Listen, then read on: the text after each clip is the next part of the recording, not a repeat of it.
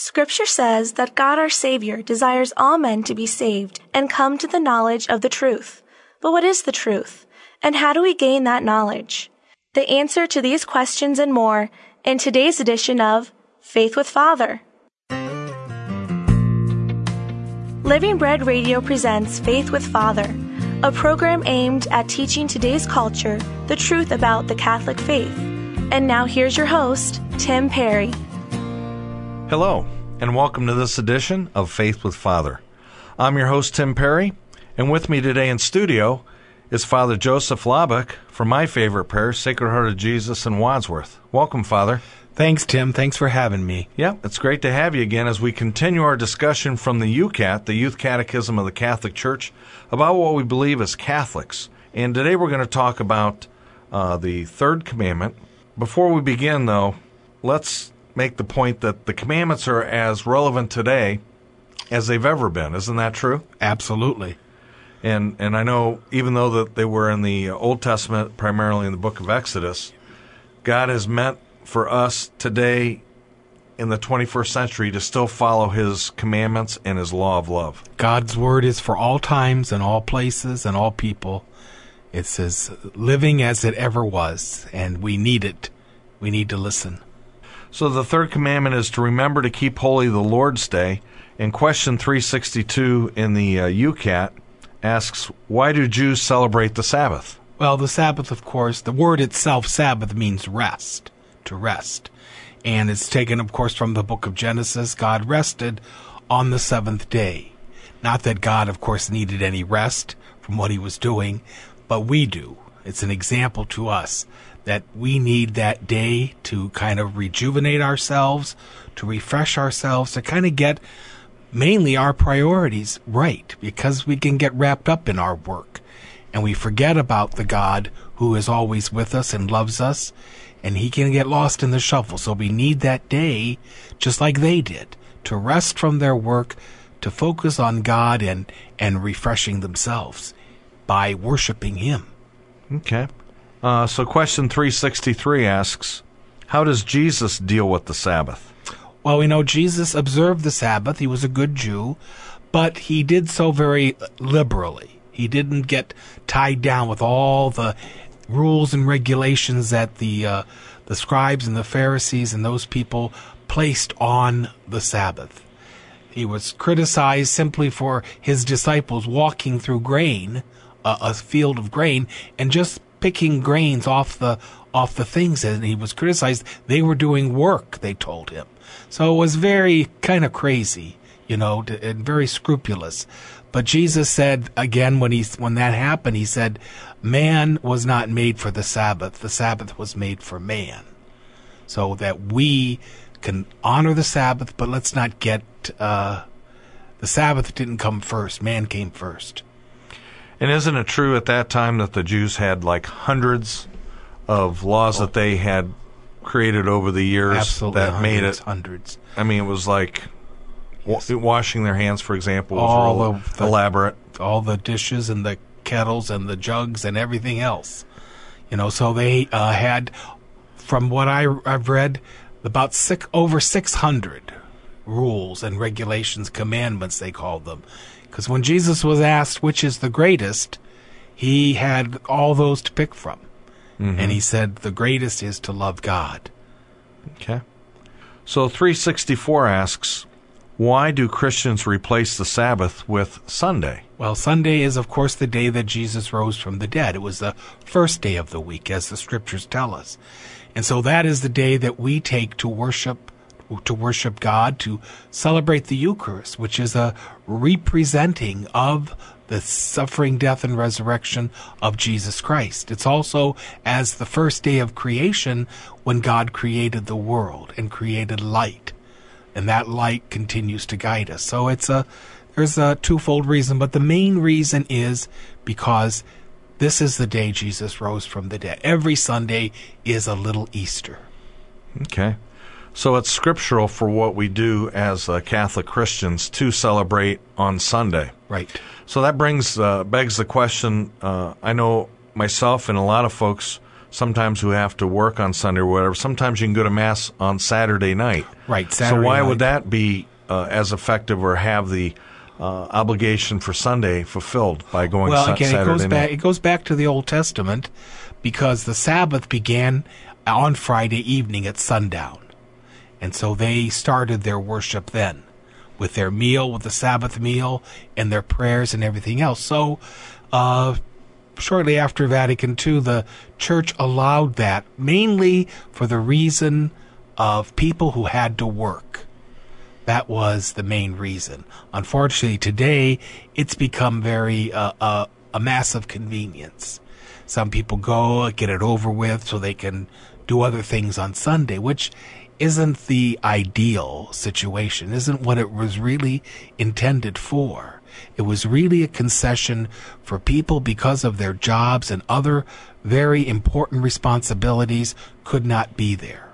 Mm-hmm. So we should, I've talked to people, many people like to go to Mass on Sunday. So they stick with that. Mm-hmm. I know in my situation, my wife usually goes on Saturday night because her job of 20 years requires her to work early Sunday morning until the afternoon, so she wouldn't be able to go to Sunday morning Mass. And for me, I still love going on Sunday morning. I enjoy that the most. Right. All right. Question 365 of the UCAT asks, how do Christians make Sunday the Lord's Day? Well, primarily by worshiping and going to Mass. You couldn't do anything to make a day holier than by worshiping at Mass, listening to God's Word, and being fed and nourished by the body and blood of Jesus Christ. That community, not just with the Lord, but with other people. Our family of faith that's gathered to worship and pray together, to be nourished and fed by the Word and the sacrament. So that's primarily the thing that we do to make that day holy. But we can also do that by our activities. Not doing things that we could do any other day of the week, not saving the laundry or the yard work and things like that, but having it a day that we really try to focus on our families, on family time. I remember, as a kid growing up, after Mass every Sunday morning, we went to my mother's parents' house and visited with them. And then we went home, had dinner, and then in the afternoon, many times we would come to Canton and visit my father's parents or some aunts and uncles. But it was always for us a family day that we didn't do any of those other things. We took it just to be with each other. And that's very important too, as recreation, the word itself, to recreate ourselves, to renew ourselves. Mm-hmm. As you were mentioning that, I thought back to my childhood, and I had 5 younger brothers and sisters, and we went to Mass together as a family, and then my mom would always cook a big meal for all of us, and it was the one time during the week that we actually were all together, sharing a meal together. So again, that made Sunday different from any of the other days. Right. Going to Mass together as a family and then having a great meal. I remember her beef roasts and pot roasts, and also her pasta and meatballs were awesome. Yeah. I missed those days. But again, it made Sunday different because we focused, first of all, going and worshiping God, and then we were together as a family sharing a meal. Right, and it's a very serious obligation to worship God. This is something that the Church does not take lightly, because it is, going to Mass, as I say many times, is the most important thing we do in our lives. There's nothing more important. And yet it's so sad because so many Catholics don't bother anymore. They think they don't need to go to Mass. They can pray at home. They're too busy. It's their only day off. 100 different excuses. But this is the most important thing we do, because there is nothing we can do in this life to be closer to God than when we receive our Lord in the Eucharist. There's nothing we can do in this life. It is a preview. It is a looking through the window into heaven. Mm-hmm. This is a foretaste, a promise of all of that whole union with God that we experience only momentarily in our worship of God, that will be totally and complete when we enter into the kingdom of God. And so we need that intimacy with God. We can't do all these things by ourselves, not on our own. So we need Him much more than we think we do, and it helps us much more than we think we do, than we think it does. So many times you hear people, I don't get anything out of Mass. It's just the same old thing all the time. Well, it is the same thing. It is the life, death, and resurrection of Jesus Christ, the event in the history of the universe. There's nothing greater that ever happened, and nothing greater will ever happen again. That when God became man, suffered, died, rose from the dead.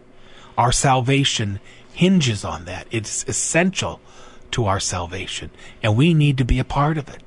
Because we're not just going to watch something happen that happened a long time ago, remembering something from 2,000 years ago. It's happening right there and then.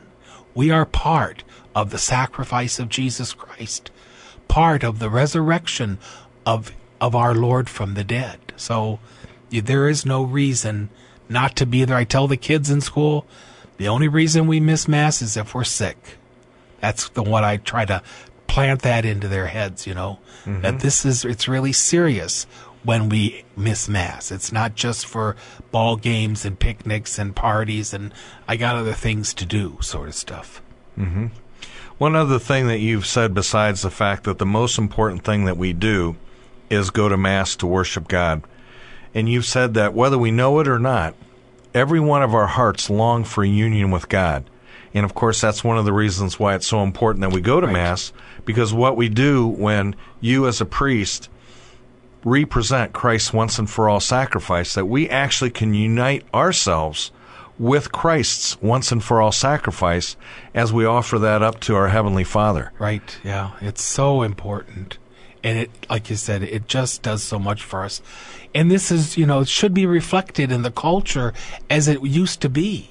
When I was a kid, there were no stores open on Sunday, no shopping, nothing like that. The only store was open was Lawson's, if you needed bread or milk or lunch meat for Monday's school lunches. Or the French onion dip. But there were no stores open like there are today, and people didn't do that kind of stuff on Sunday. And the state had laws against that, which reflected then the importance of this in our lives. And that's part of the state's responsibility, but we don't see that anymore. And that's why I think that has a lot to do with why people don't go to Mass like they used to, because of all these other things that are put out there in front of them.